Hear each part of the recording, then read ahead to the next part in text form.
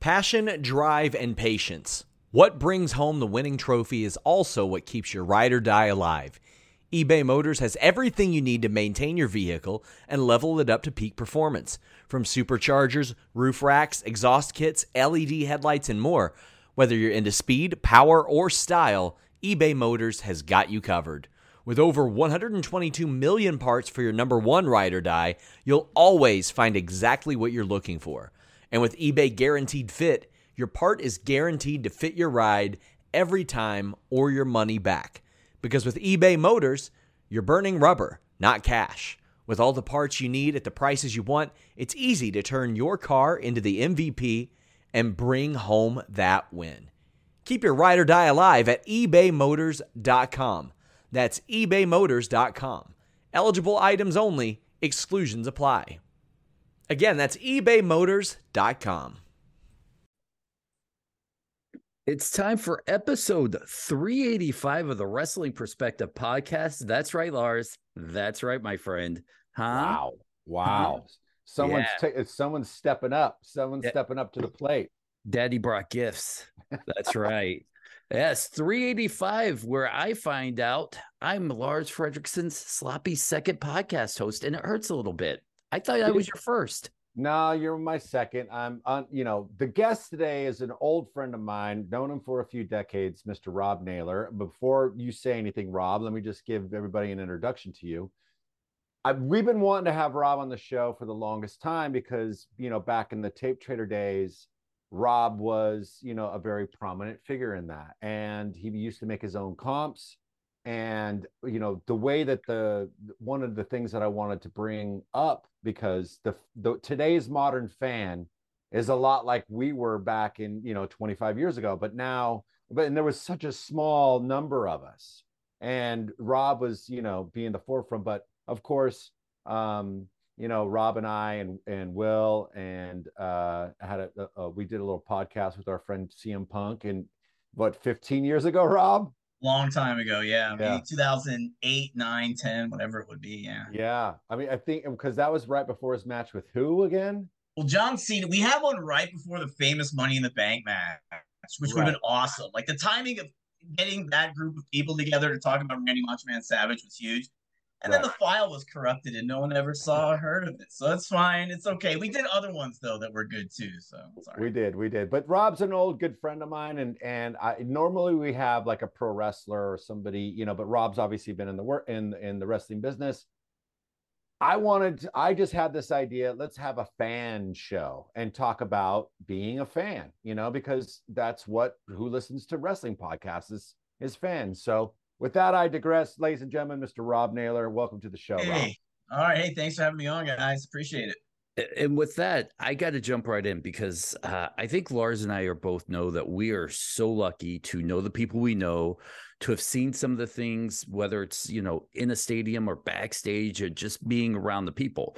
When you go from iconic Tape Trader, which you kind of were, I through Lars, I learned so much about the tape trading because I was not part of it. I was that if it didn't pop on TV, I didn't know what was going on. I wasn't even a dirt sheet guy. That's how naive of a wrestling fan I was.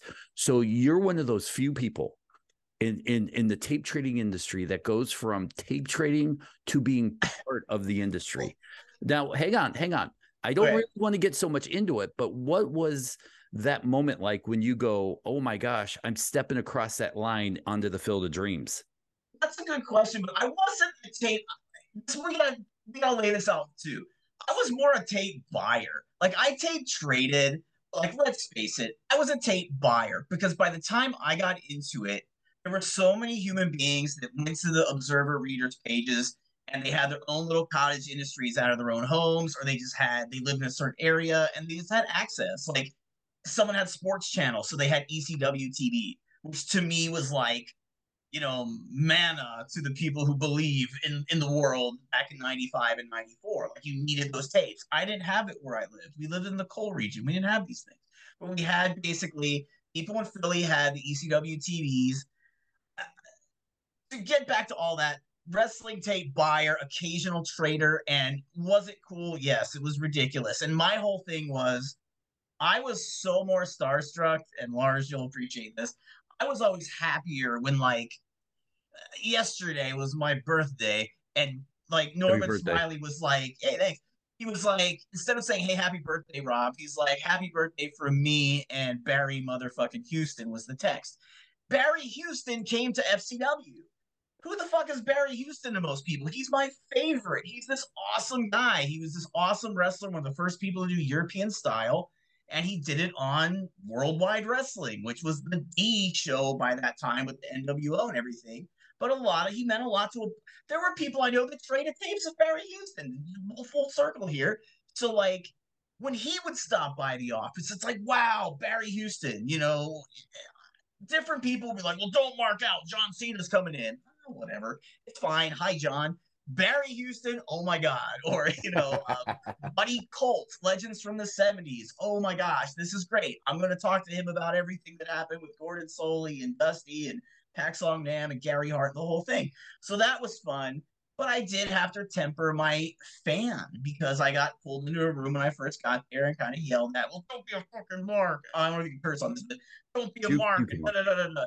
And I had that in my brain, like, okay, shut this off. Don't sell anything. Just try to be cool. But like Vader would come in and I would get to give Vader DVD compilations that me and Lars's mutual friend made like a 40 disc Vader comp, and a tear would drop Vader's eye. And he'd be like, "Thank you very much. You've worked with my son for a year, and now I'm visiting, and you're giving me this. I don't have all these matches." Or Dusty having me make extra copies of my friend's Dusty Rhodes comp that would go to the kids.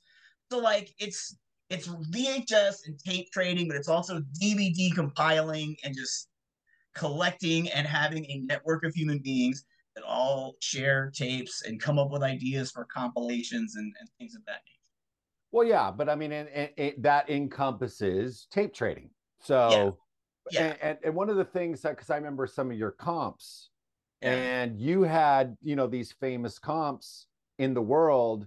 You used to call them the baddies or the Oh, the Wimpies. Wimpies. That's The what it was. Wimpies. Yeah, The Wimpies. I have a Rain Man esque memory for great Oh, like okay. squash Hold matches. on a second. Okay.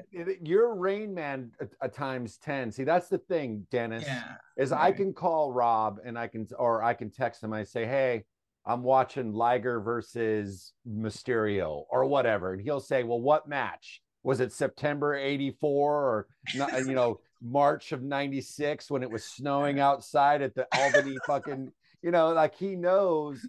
And I mean, it's kudos to you. Thank you.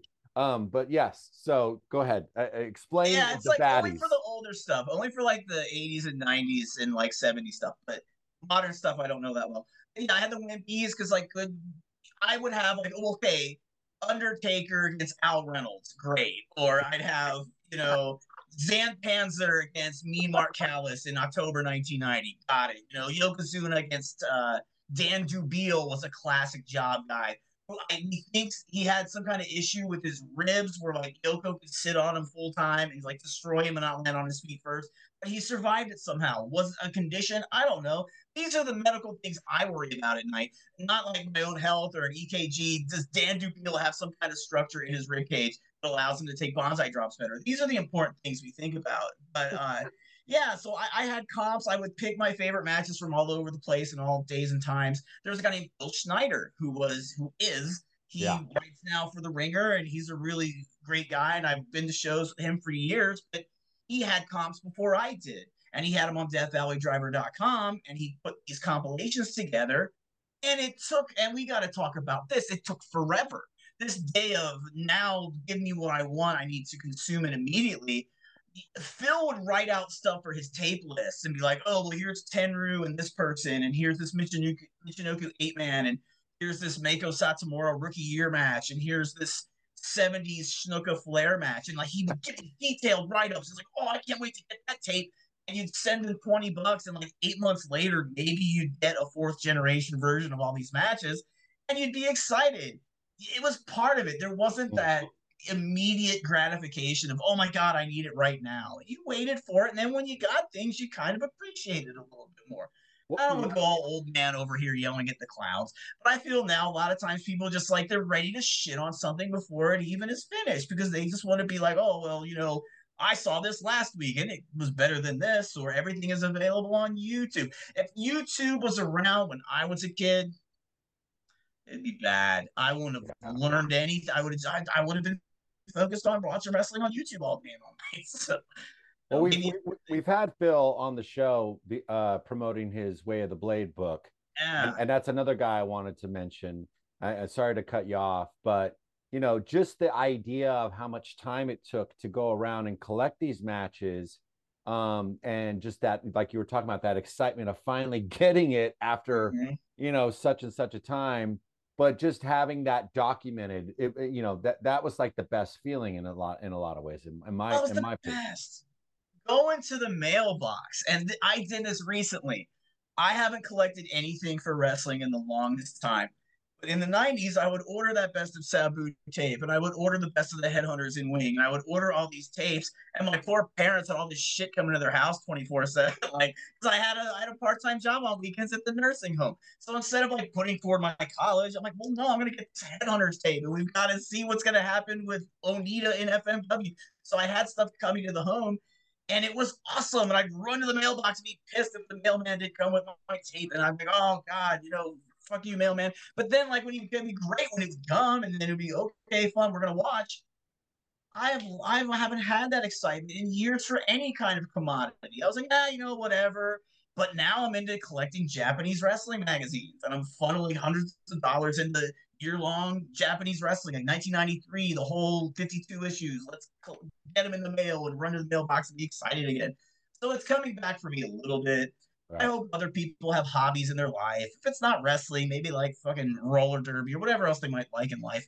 Barbie, whatever it is. But people like things, and it comes to your home, you get excited about it, and it's tangible. It's a real thing. You can go and collect and have in your hands, pop it into a DVD player, or, just have it. Now, in my research of you, I came across some stuff where some of the guys in the industry would come to you to critique their matches. Now, I guess my question here is, what were the matches in your head that you would use as a measuring stick for their matches? Okay, so yeah, that's I don't know about all that. Here's what I'll say about all that. When I worked at NXT, yes, sometimes someone that worked there would be like, hey, someone that might be new. Hey, you've seen a million things. Did you watch this? What do you think of this? Or, I would write what I would do in the 90s or in the 2000s. I would go to every show in the Northeast, and I would do my little typewriter write-ups of every show after it happened on message boards.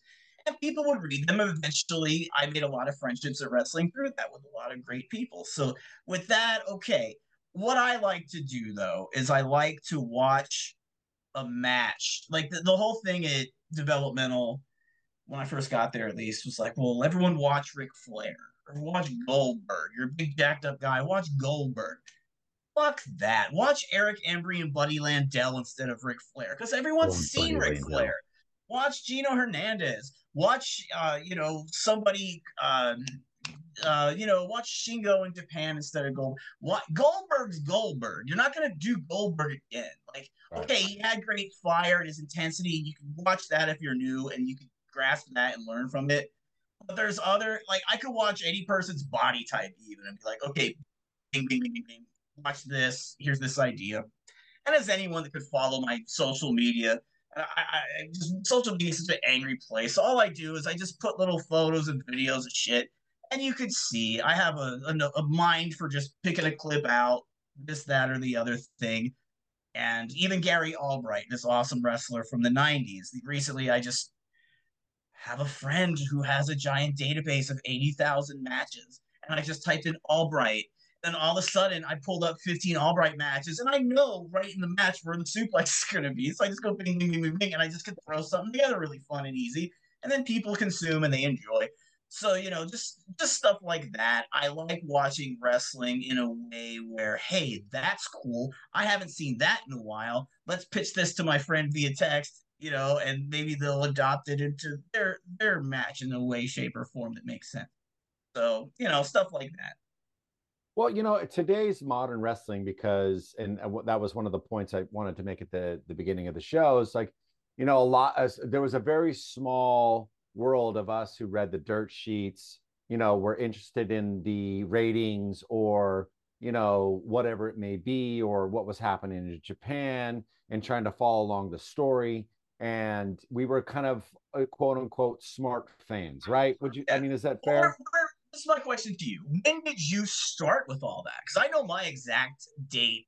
Now, you were more busy than I, but in What 1993, was I he got my doing? first Observer. What's that? Right. Yeah, Yeah, exactly. well, But, when did you find out that you could even send a mail or a money order to someone to get a tape or trade a tape, Lars? Was it Well, later in the 90s? Did you 2000s? Like, it would, well, that was the thing, because it was probably 94, 95. wow, okay. Okay. So, and that's when I just kind of discovered, like, how I got connected was through eBay. And, Okay. and so you would find guys there selling comp tapes or whatever it was. Yeah. And then sometimes on their pages, they'd say, come to my website. Right. Okay. And then that's how you kind of found it. And then Death Valley Driver, and Yep. and the Bat Boy, who was a good friend of mine, Okay. Brent. Yeah. So it was like I kind of made my way. So by the time the late '90s came around, I was fully immersed, and I knew who to go to get certain things, who was dependable, who was going to rip you off. Because I got ripped off a few times. Yeah. There was Yeah. there was and there was that one guy that would always get all the Joshi stuff. Fuck, Southern California guy. I forget his name. Bob Um, Barnett. was it Barnett? It might have been Barnett. Might Yeah, be because Bob Barnett. it was Bob Barnett, because I met him through Vampiro, as a matter of fact. So, Hey, this is and, why me and you can talk for hours because I I don't even know. know any of these things, but I'm enamored by it. You don't even understand. Okay, Yeah. so you met Bob Barnett through Vampiro. Yeah, and it's just because when Vampiro would do little spot shows down in Mexico or whatever, he Mm-hmm. would do a spot show in LA, because the flea markets down there would do those little, or even in Tijuana. You know what I mean? Yeah, like It's like, Superboy and stuff. exactly. So Vampiro would stay at his house, blah blah blah blah blah blah blah. Okay. Okay. So, but today's modern fan, and you have like things like the Observer, probably bigger than it's ever been in its history. You know what I mean? Or people who know about it, anyways. Yeah. And then you have guys like Dave Meltzer now on these retrospectives of wrestlers' careers and Yeah. things like that. Obviously, he was one of the guys, covering the steroid trials and stuff like that through the newsletters. And there was another one, I forget who he was. There was another. Wade Keller. Yeah, thank you. Yeah. And but now today's modern fan, that information, those things like ratings and whatever it is, that's like part of being the fan now. Yeah. It's like it's so commonplace. Whether as us 25 years ago, it was very small. You could probably. Imagine us watching like, Hogan against Big Boss Man in the cage with Zeus at ringside and being like, I wonder what the Nielsen is gonna be. You know what I mean? Like we just watch people now are more complex creatures. And you mentioned Dave Meltzer. The thing is, Dave Meltzer's paper in the Observer used to have a thing called the readers pages where my parents would probably kill me if they knew at the time, but I thrown their address out into that damn Observer. I want to see Sabu matches or headhunters and send tape lists to this house. So then George Mayfield, George Mayfield's tapes. the man. I Yeah. loved him. He lived up the street near Harrisburg, Pennsylvania. And he had a thing, Lars, where like he sent a tape list and he had a thing where he listed like 300 matches, Dynamite Kid and Tiger Mask, and Slaughter and Patterson, and Vader and Takada, and Steiner's matches, and all this stuff. And he would talk about why he liked each match. Sabu and Funk at the WWN tapings that were never released, the bootleg, pro shot. So all these words we would read, like, oh, wow, that sounds cool. And you'd pick and choose all the different things. Jushin Liger, Pegasus Kid. I remember the first one I did. I wrote it on a little index card, and I sent it away. And like 5 weeks later, I got this tape to my house, and I was like, holy shit, I didn't know it could be like this. And then at the end of the tape, George put a Super J Cup video, just a highlight video of the show. So then I had to get that too. So like some of these people were very, very smart the way they would market their own businesses. And then like all these, I'd get tape lists from Japan. Steve Freelander was a name I remember. John McAdam is a guy who has a podcast about the fandom that we're talking about today in the 80s. I'm talking 70s and 80s Smart Mark fans, which I don't know anything about. I'm 90s and 2000s. I'm old enough, but there's a whole thing ahead of me. People were trading beta tapes for Christ's sake. I don't even know what a beta tape is really. I was a VHS guy. So like there's this every generation has its own thing. And I'm going on a rant. But was it Mayfield who you paid $10 to have him FedEx his list? And it was like a fucking phone book. Who was that? No, I think that was Friedlander, and it was the one where these guys. One of the reasons I have glasses is because I got that fucking tape list from that guy, and it's the most minute little. You can't even like Billy Black and Joel Deaton beat the Fantastics in 19. And you got my bifocal the fuck out. I tried to read. Like it was a very thorough tape list. I don't know how he did it. It was incredible. It was like an encyclopedia. Yeah, no, I mean, it was great. Like $10. It was $10. You send him $10, and then he FedExed you this book. It's basically a book, and you would have to. It was like so overwhelming, even as a pro wrestling fan, because there's like, I don't even know where to start. You know, there were hunchback mailmen in Campbell, California, and Shamokin, Pennsylvania in the 90s. I assure you, just because of that fucking guy's list, it was crazy. Yeah, that was funny. You know, I want to jump in and ask because we're in a culture now where things get recycled. What is old is new again. Could you see a version of this tape trading industry come back in? Yes, and what it is, it's already here, and it's called Google Drive. Mm-hmm. And just recently, Google now has only people that know or don't know, Google now only allows, as of this month, a certain amount of terabytes where it was unlimited. I had friends that had like 80,000 matches on Google Drive, specific with years, dates, names, the whole thing. So if I wanted to watch like a Pretty Boy Doug Summers match or 13, I could type that in and immediately, boom, every Pretty Boy Doug Summers match in the history of mankind will come up on this thing. And that's where I could brag and say, oh, well, fuck these newfangled ways of sharing this stuff. I want a physical DVD and the fun of coming up with a compilation on my own and putting a musical thing behind the DVD and having a list of matches you can go one by one on the DVD. But now, as from a compartmentalization standpoint, oh, these drives are cool because basically someone could just get all this stuff, rip it, upload it. Like with me now, shit, I'm not going to name names, but like I'll put together a best of Yoshino or a best of Judy Martin or a best of, not Bam Bam Bigelow, but someone like that. And I'll have these little lists of all these different people, and I'll just say, or Bobby Heenan, Jimmy Hart matches, and I'll just send them to my friends in wrestling's email, and then they'll immediately have my little folder of matches for that wrestler. And it's like, watch these, pick up something if you can. If not, just try to enjoy whatever. Nick Bockwinkel, that's someone I want to send around because Nick Bockwinkel's a guy who did everything so well, and he didn't do much. But, like, that's the point. Everything he did looked awesome, and he had good timing, and he had good pacing of his matches, and he put things together great. He was a great touring world champion, but I'd watch Nick Bockwinkel over, and I'm a moves guy. I'd watch him over half of the shit you see on TV these days with all the cool stuff happening because this shit was just clean and it looked good. Now, let me ask you this, because I'm lucky. I slid into Lars's DMs, was like, look, I do this with these guys. Would you come on? And we became friends after that. Okay. You were in a different era. When did you realize, holy fuck, that's the guy from Rancid?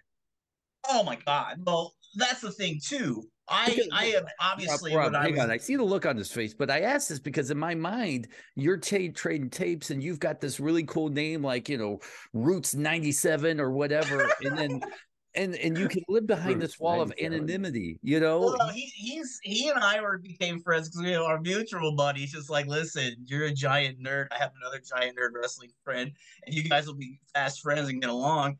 And he just made the introduction. I'm pretty sheepish. I did email the Nature Boy Buddy Landell back in 2000, And I was like, hey, buddy, I have a bunch of tapes of yours. He's like, hey, baby, send it this way. I live in Murfreesboro, Tennessee, or whatever. And I remember I was so happy because I met Bunny Landell, right? It was like the coolest thing. And then Loki's another one back in the day because he was Loki 99. He crushed something, and I sent it to him. He's like, thank you very much for what you sent along to me. I will take it and cherish it forever. Whatever. I'm like, oh, hey, great, thanks. So, like, even in his very calm, composed way, he seemed appreciative. But through that, that's the fun of this too. Email and now Twitter, let's face it. Twitter's like everybody having your phone number. But like back in the day, just through email, if you just got a hold of somebody and you could just hit them up about a shared hobby like that. There's so many people that watch or enjoy this hobby we all have. And you can watch it in one or two ways. You can watch it and just shit and bitch and moan and fuss about everything. And I've been guilty of it too at times. So I'm not going to say like, oh, I'm up here on the pedestal. But like, ultimately, at the end of the day, if you want to remain and stay a wrestling fan, holy shit, there's enough things out there to keep you very interested, current or past. Like that's me now. I now go to the 90s and 2000s and collect Japanese wrestling magazines because I've read about all these matches, but now I get these Sports Illustrated style photos of all these classic matches, and it's a real blast just to go back and watch stuff of that nature. But again, just to pitch something at Lars again. So here's one for you. When you were watching, this is off topic, surprise, but when you were watching ECW in the 90s, if you did, and at the end they had Stonecutter Media or they'd have Tommy Boy Records, were you, as someone who was in the music business, because I would get these tapes in the mail, were you like, bullshit, they don't have deals with these record companies? Like, you probably had more know-how. Like, well, I think at that time, ECW, I mean, I'm not too sure if they had the rights to play these songs. And a lot of that didn't really come in. I mean, I know that's always been there, but I'm sure that like, it's kind of like getting your music played at a baseball stadium. You get paid for that, right? Okay. So you get paid no matter what. So, and I don't necessarily know if it was ECW's necessarily their responsibility. It might have been the station or something. I don't really know how they might have struck a deal. Who knows? You know what I mean? I think they did with House of Pain, because House of Pain, they had the video clips and the Illuminators video, and they would plug it in the record company. Well, but then they would just put other shit. They didn't have a deal with Guns N' Roses or Geffen Records. Like there's stuff like that where you're just like, wow, they really didn't give a fuck. Like they're just putting this stuff on TV. Well, because there was a line in the sand in 86 or 87 where like Coco Beware stopped coming out to Morris Day in the time, and he had his own song. And then, even Dusty, who would have like George Thorogood and, Manhattan Transfer and all these bands, ELO for Christ's sake. So they have these bands for the wrestlers, and then all of a sudden they all had stock themes, and you just wonder like, well, that's because there was money in that for Vince. And that's really what, he had a songwriter. Obviously he had the hit with Real American. Yes. I mean, then that was what originally for fucking Barry Windham and Mike Rotundo, wasn't it? It was, yeah. Because Hogan's theme was by Mona Flambe or whatever. Right. And it's actually Cyndi Lauper's stage name or some shit. But here's one. I thought that Derringer for Demolition's theme should have got a Grammy. And I also thought Coco Beware and Pile Driver, what a piece of art. I love that one too. I think these people, just because they're wrestling, they got shortchanged, but who am I to say with my musical ear? But I really did like Derringer's song. Well, one of the things I wanted to talk about, Rob, is because, you just said something pretty interesting, and it reminded me of this question I wanted to talk to you about. It's just about how the fans now, it's like, now it's fans of companies, and the companies can do no wrong, right? And it's like it seems like it's less and less about the wrestling. It's more and more about who your allegiance is to, right? So do you see that in the modern fan these days? I mean, you got so many ways to consume wrestling. You got so many ways to consume wrestling news. It's instant gratification. Do you feel like, as a fan and a lover of all pro wrestling, because I can find something good in even the shits, what I mean? Yeah. And I think that a wrestling fan can, but now it's to the point where it's like like you were talking about, that line in the sand. Yeah, I mean, I think we all have phases. And here's my thing: the fan has always been like that. Here's a story. In 1987, my friend Michael Long invited me over to his family's home to watch Prism, which had the Philadelphia Spectrum WWF shows on it. So it's like the Killer Bees against Moondog Rex and Barrio and all this other stuff. But we're sitting there watching it, and I'm just like, oh, well, did you see what happened with Dusty this week? Or wow, that Rock and Roll Express Manny Fernandez Rick Rude match sure was good. And this kid's Uncle Bob, I remember the name. Uncle Bob was like, those guys are a bunch of hacks. They ain't nobody. That's that nobody small time shit. They ain't WWE or WWF. And I'm like, oh my God, dude. I'm like 8, and this guy's treating me like a piece of shit because I like NWA, right? So I just always remember thinking, you prick. And then I always, my whole life, always tried to be nicer, kinder, gentler. And I liked ECW though. And I probably was a little brat once upon a decade because I was probably like, oh, that's that cartoon shit, WWF. I like ECW. And I probably was like that too. But now there's just, we see more stuff, and it's just like every week the rating comes out. You can go through the ratings of WrestleNomics.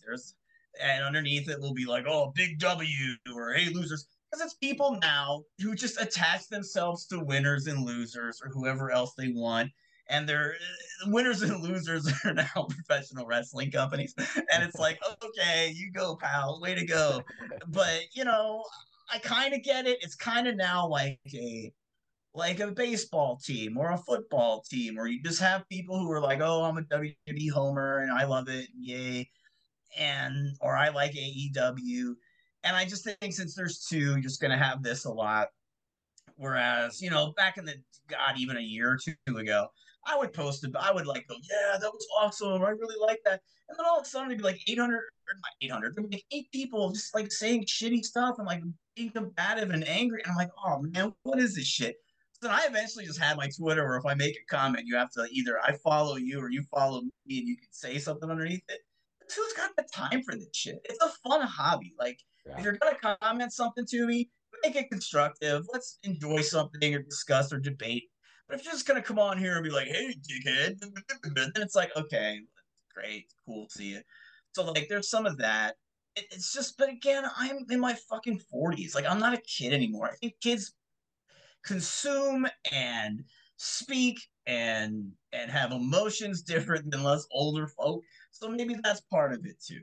But I just don't have any time for people in the comments anymore to come up and bitch and moan and complain. It's like I don't go to your page and start jumping in on shit. So don't come on mine and just be angry because it's a Tuesday.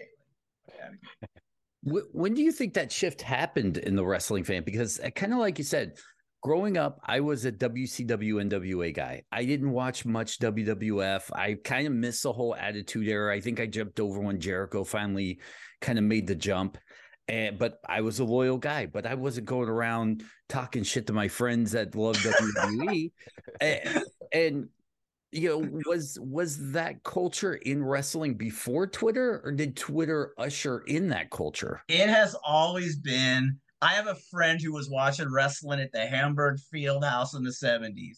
And he'd go in, and his mother would look across the wasteland of fans ready for the big WWF taping. And she'd go, son, this is the bottom third of the bottom third. I was like, oh no. So, like, yes, let's face it, wrestling fans have been kind of crusty and douchebags and everything their whole lives. But I don't want to say it's all wrestling fans. Any fandom where you're that hardcore into it, you're going to get some people who are just curmudgeons, who are just angry every second of their day. And that's fine. But, like, I do think that now with social media, it's all you see more of it, obviously. Like if you didn't come in contact with these people back in the day, you didn't have to pay them no mind. Whereas now you either have to hit mute, block, otherwise, or mute words on your Twitter or whatever, and you just see less of it. Like I love it when I could just jump on Twitter and get in an engaging discussion or about, you know, 80s AWA or Continental or anything else. Well, now instead of that, because that just doesn't happen much, now I just have like 5 or 6 friends I could call up on the phone, break it down to them, and have that happen. Because I just don't think a lot of times it's just very basic thought that ruled. Well, why did it rule? please, let's talk. Not debate. I'm not burying your favorite, but now it's more just like that person's my favorite. This is what I like. This is what I don't like. And it's like it is not unlike any kind of fandom for sports. Like whether you like the Eagles or you like this or that. I just think different people watch for different reasons. And I think Lars and I both agree. Fuck the Eagles. So I like the Eagles. I like the Eagles when Randall Cunningham was on the Eagles, though. So I don't like the Eagles in a long, long time. I couldn't tell you much. Well, I was thinking the band, so I was completely lost out of that. So, okay. I mean, I forget about the Philadelphia Eagles, although I'm glad that they did win that Super Bowl that one time. But I do remember Oakland handing them their ass in 1980? There you go. Yes, back when was John Madden their coach? Was that maybe the 70s? No, 70s. But as there's so much to consume here, and I was thinking like about the Google Drives, and how I'm getting hip to all that stuff now through you and through Phil and through a few other guys, and I got 75,000 burned DVDs in my garage, and I'm not even kidding, bro. See, between you and I, the home I'm in and yours, there's at least, I'm not even gonna say that it is an absurd amount of wrestling stuff. And I could build a house out of DVDs. I'm serious. Do you still have VHS though, Lars? I have a few left. I got rid of most of them just because I'd either burn them down, to DVDs, because it was just easier to store, but it's for me, it's like I had a hard time consuming wrestling on the internet. I think that the way that we do it now, like you can go on YouTube and find a good match, and I'll find some underground shit that I really like a lot of the death match stuff. Will find its way onto YouTube, and some of the Japanese stuff that I like. Every once in a while, you can find a match. But I remember when the YouTube thing started to happen and the matches started, or programs like WCW Saturday Night from fucking December of '92 or whatever the fuck. Yeah, and it would be so fucked up that it was so hard to watch. But now people have been uploading better generations of this stuff, and it's gotten easier to kind of consume it that way. Although I'm still sitting on, fucking seasons upon season upon season of fucking Raw and everything else, And I want to know, do you ever get overwhelmed by how much wrestling is out there now and how easy it is to, you think about every promotion that's got a TV show, whether it's through Fight or just on regular television or through Peacock or whatever. Even though they hack those matches up, which is a shame. And I'm super glad that I got with 80 million DVDs with the actual real shit. Oh, yeah. The WWE has hacked even some of their own shit. They've hacked it. Well, the thing with it is, and this is where they're getting me, they're turning me to the dark side, because something that I now am doing, and I was never like this, I used to enjoy a ghosty TV screen. I used to like the second and third generations.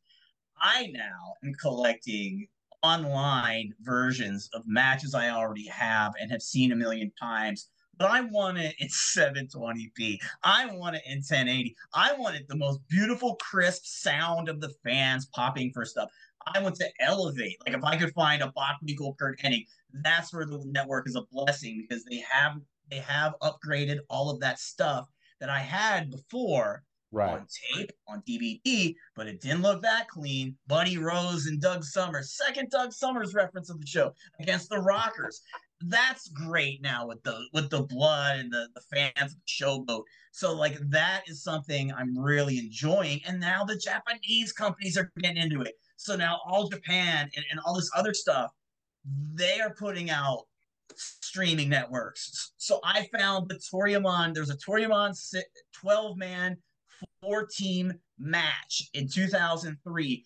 They just put that up on whatever Toriumon's thing is, and it's for free even. So you can go on there and watch a match that I've only ever had on DVDs in third generation form, but you can now see it in crisp, clean color and picture, and I love that. So pros and cons, absolutely, but I do love the streaming that is even better. And plus, there's these fans who are the real heroes. They're taking all the ECW shows in perfect quality on the network, and they're putting in the old music to it, so then you could watch it. And I literally had a WWE wrestler who will remain nameless hit me up like, "Hey, you got any versions of?" Because I'm like, yo, it's your network. But yes, these things exist. There's people that now take that stuff, put the good music to it, and they find a way to get it to you. And you cannot. I will go back and watch 94 and 95 ECW TV in particular, and it's unbeatable to me. It's a place in my life. It's the promos, it's Cactus, it's Sandman, it's Raven, it's Dean and Eddie and Redacted and Psychosis and Ray Jr. and the whole gang, and it's a lot of fun to go watch. And the music is so key because you got Alice in Chains and you have all these other. I was a grunge kid, so I always liked that music as it was happening at the time. I'm like, oh, this is cool. Who's J. Rue the Damager?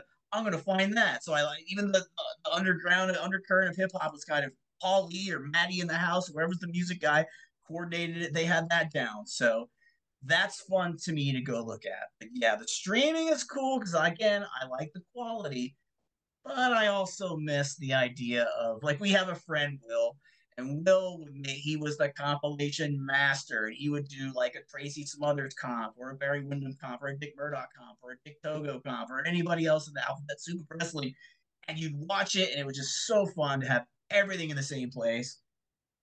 And that's kind of missing now. You can't get that same vibe off of a Google Drive. Yeah, and that's one of the things. Like I've been rewatching the Hitman or the Heart Foundation set that he put out, and it takes you from the very get-go of the story, and you're like, oh yeah, that little thing that happened that sprungboard this to happen, and then so on and so on and so forth, and now Bret Hart's a bad guy or whatever. You know what I mean? It's like it's like amazing to see. It's like a history lesson. Yeah.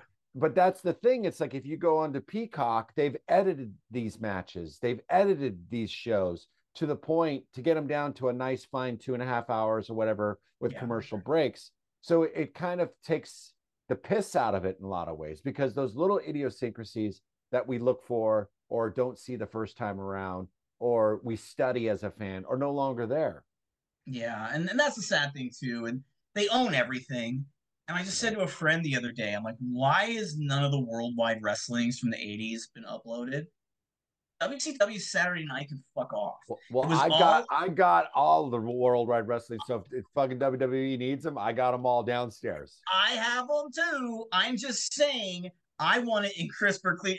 Going back to my crisp, clean quality, and I then would get someone to put in Jimmy the Boogie Woogie Man Valiant's music and the Midnight Express's music, and Giorgio Moroder and all that fun stuff, and old time rock and roll for Dusty. And I would just like to have it because it seems like they put even Superstars and Challenge, which were the flagship of that company in the 80s, they don't seem to value that to get it. I mean, I think there was a legal thing with Superstars, but still, get that on the network or Peacock. And I just think that, and I could have worked there. When I left WWE, they're like, again, hey, kid, you're not coming to the Performance Center, but you think you're really valuable in the library in Connecticut.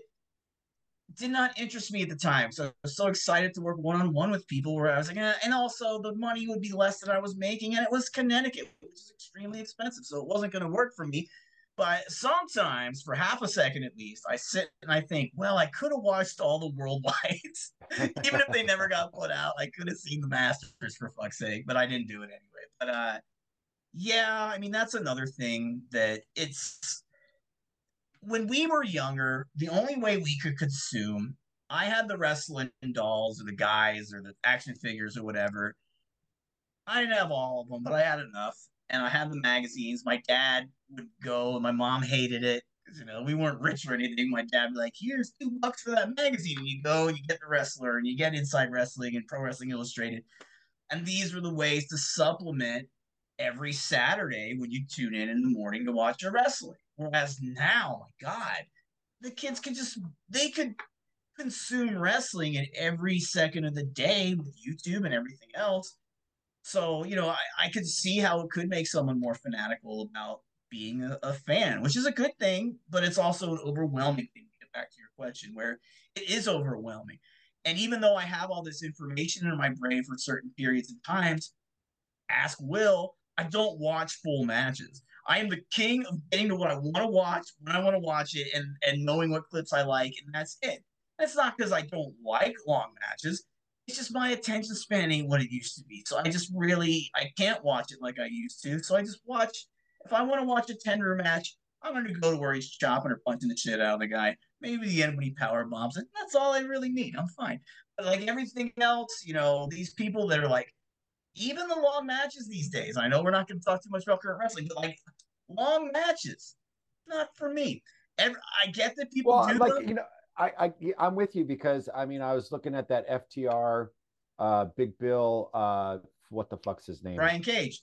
Brian Cage. That match should have ended with the fucking the Doomsday, or Yeah. the Bulldog or whatever it was. Mm-hmm. It should have ended there. You know what I mean? And but they carried it on. Yes, so I'm with you. Dennis, I'm sorry. So listening to all this, my question here is, what are not best matches, not worst matches? What are your favorite entertaining matches? If you were like, hey, fans, you want to know what I like? Here are the matches that make me feel like I love wrestling again. What are your how many ever? Give me a couple that I should. And I'll add to this that I got in the mail.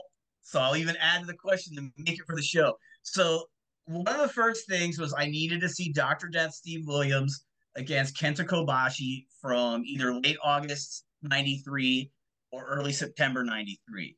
The classic, the one with the backdrop drivers. You know the one. So I had to see that one, And I remember getting the tape in the mail and excitedly running and putting it in the VCR and watching it. And it was awesome. And I watched it and I took it to my best pal who wasn't a wrestling. He liked the Warrior in the 80s, but he didn't really care for wrestling too much. But I'm like, oh, but this was a 5-star match. And I took it to his house and him and his dad were like, turn this shit off. Like, what is this? This is boring. I'm like, oh my God. And that's when I learned about the uber wrestling fan over here that sees what we see and the people that are just like, all right. It's just like it's not going to be for everybody, which is fine. But so that's one life-changing moment when I got my first Best of Sabu tape. I don't know if I can accurately convey to you. Watched wrestling since 1985. Got all the magazines. Had seen Sabu in the magazines. Had seen some wild stuff in the magazines. But had seen Jushin Liger. But until I got that Best of Sabu tape in 1993 with matches against the first match he had with Taz at the arena for ECW, highlights of him doing the moonsault at Kawasaki Stadium on Dr. Luther and breaking the facial bones. And then all of these things, I was just like, oh my God. Like, I didn't know wrestling could be like this. This is when like Doink the Clown is fighting with Bret Hart and Shockmaster's fall. Hey, you go. Shockmaster's falling through the wall and all this other stuff. And I'm just like Road Warrior Hawk against the Equalizer. But then you see Sabu and you're like, oh my God, this has been missing. So then it's like fucking catnip where you're like, I need to get more of this Sabu stuff. And you just go to I had probably like 17 Best of Sabu tapes. I was just so enamored. Went to go see him against Cactus Jack next year in Pennsylvania. So anything Sabu did when I started into knowing that this existed. Like Lars was saying, when you knew there were people, you could put your name out there and they'll send you tape lists. You weren't going to get fucking Hollywood Video and a Coliseum Home Video for $59.99 in the magazines for a Best of King Kong Bundy and Big John Studd. You were getting Sabu. You were getting the Headhunters. You were getting the Best of Jushin Liger. You were getting the Best of Great Muta. And it was like you didn't know this. It seems so stupid, but like my brain in 1992 or 3 didn't know it could be like that. Like these things were available. Okay, cool. Sign me up. Yeah, I feel like there was one commercial tape with Japanese wrestling on it, and it was my God, what was it? There was remember one was at my video store where it was called World Pro Wrestling and it had Inoki and the Barbarian and Dr. Death. Yeah. Okay, Shinaka. And I remember that. So I guess for my last question, Rob, because we've been, obviously to many pro wrestling matches We've been to events together. I definitely know where like my favorite event has gone to. So it's a two-part question. Okay. If there's one underrated wrestler who hasn't got his flowers like you feel like he's meant to, or her, that's my first question. The second half of that of my last question would be, what was the event that you went to live personally that you will always carry that memory for the rest of your life? So first question, please. First question. Said his name earlier, Superboy. I think more people need to watch Superboy. Superboy was this roly-poly luchador, great base, would fly around for all the other wrestlers. I think he was really good. Superboy is a good answer for that. So I say literally anyone else, they're like, that guy's not that obscure. Superboy is a good answer. And Manny Fernandez is kind of an asshole out of the ring, allegedly, so I'm not going to put him over too hard. But Superboy is definitely the one I'll put over with a smile on my face. So then outside of that, my favorite event ever was Kobashi and Joe. Kobashi and Joe, I think it was October 1st, 2005, the New Yorker Hotel, just like a little ballroom. And it was just magical to be in that building for that match, for everyone to come alive like they did all at the same time, for them guys fighting. That was the best. That's the one that stays with me for sure. Well, one of the things I do definitely want to do is, now that you Phil, Rob has your email, Dennis. Yes. Maybe when we post about this show, maybe Rob, if you wanted to, you could give us 10 matches and we could post it in the post. Like, hey, these are, because I mean, maybe because I feel like it would be in spirit of this show. We could maybe put it in the post. Yeah, Watch this stuff. Yeah, even if it's of the week. Even if it's just like you typing it on a thing and a screenshot, and we put it on the next thing. You know what I'm saying? Like it's a I'll double do it panel. on an index card like I used to with Mayfield to make That would be amazing. Because I really honestly feel like there's stuff that and on a total sidebar, there's stuff like I said before in the show, I'll call Rob and I'll say, hey, I remember this video of like CM Punk, Samoa Joe, best of 3. I can't remember what it was. I think there was a shoot-in interview, was it all in one, tape? And he goes, no, actually it was, they did a shoot. It was together and they talked about these matches and maybe somebody spliced them. But it's like, there's so much that I still learn from Rob to this day, and that's, I consider him a friend, and first and foremost. But as a historian, Rob, like, I just want to say thank you from the bottom of my heart for coming to our show, because thank you. You guys are too nice. Well, no, this was exciting for me because I really feel like, bringing you on, I feel like, I'm showing you off a little bit. So, oh no, don't do that. Well, no. I thank you because you know about, Timon Honda, and you've seen a lot of stuff live that I'm not even hip to, just because you're a worldly individual that goes places. Whereas, I'll see stuff in the tri-state area and occasionally in the Midwest, but that's a show. I don't know if you've done it yet. You do a show about things you've seen, and I'm tuning into that shit because you've seen a lot. Fun. Yeah, I have. And it's funny because it's like I just went through all these pictures and I found like me and Tim with Masawa and me and Timon Honda and me and, fucking Ultimo Dragon or whatever, just all the shows I went to over in Japan and these guys that I ran across. And some of them are no longer with us, like Bison Smith. You know what I mean? He was a fucking, he wrestled in Noah and he also learned here in the Bay Area at APW. So it's like, I have all these memories, and it's like basically I have to compile a lot of this stuff because it's spread out, and as I'm sure you know. But yeah, I mean, this has just been an awesome show for me just to have you on, and I'm hoping people, really like who are super fans like us, take a look at this match list because I'm gonna do it. You're gonna put it up. Now I need to make something real good. Okay, well I'll do that. But I have one last question for you. I know we're gonna extend this. Have you seen live wrestling in Arena Mexico, Hurricane Hall, and also Madison Square Garden? I'm going to guess yes. I think you said no, but have you seen a show in Arena Mexico? I've never seen a show in Arena Mexico. I've seen wrestling, and I've never been to MSG for wrestling. Wow. I've only been Learning. the first time I was ever I haven't in either, that, by the way. I haven't either, by the way. So it's something that I got to do. I was going to go out there one time when Punk was headlining, when he was, and something happened. I don't even remember what it was. The only time I've ever actually been in that building is when we played. So, but I've been to Curican Hall more times, nice. than I can remember. Honestly, I remember smoking cigarettes with Too Cold Scorpio outside the front door. And we're just having a laugh, and he was just like, yo, where are you guys from? And I was like, I'm from San Francisco, we're in a band or whatever. And we're smoking cigarettes together. It was awesome. He was smoking these long ass Marlboro 100s. But anyway, Dennis. Rob, wow. I'm glad that I got to get to know you. Hopefully we can turn this into a friendship. See, I'm doing the friends thing. Pals. Listen, where can people find you? Oh yeah, I'm on Twitter. It's Rob Naylor, NIN, and that's all. I'm on there. And if you go and find me, you'll see a bunch of wrestling pictures and wrestling clips. It's basic. That's it. Wow, Rob, episode 385. We're really excited, Lars. You see, he's got the numbers down. 385. We're excited to have you here. Thank you so much. Don't be a stranger. All right, you can't come back anytime, but you can come back sometime. Is that all right? Sounds good to me. So, all right, Lars Fredrickson, Dennis Farrell. This is a Wrestling Perspective podcast. Make sure you follow us on all of our social media. We're changing our email address up, so look for us posting it pretty much when this drops. We'll have posts coming out about what our new email address is. Feel free to email us your questions. Rob, you can't. You have our personal, so you can just text us or email us. But I don't want to see you slide into my email, okay, buddy?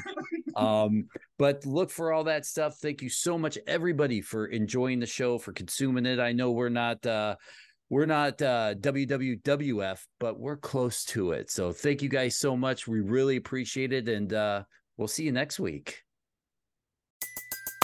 Everybody in your crew identifies as either Big Mac Burger, McNuggets, or McCrispy Sandwich, but you're the Filet-O-Fish Sandwich all day. That crispy fish, that savory tartar sauce, that melty cheese, that pillowy bun. Yeah, you get it. Every time. And if you love the Filet-O-Fish, right now you can catch two of the classics you love for just $6. Limited time only. Price and participation may vary. Cannot be combined with any other offer. Single item at regular price. Ba-da-ba-ba-ba.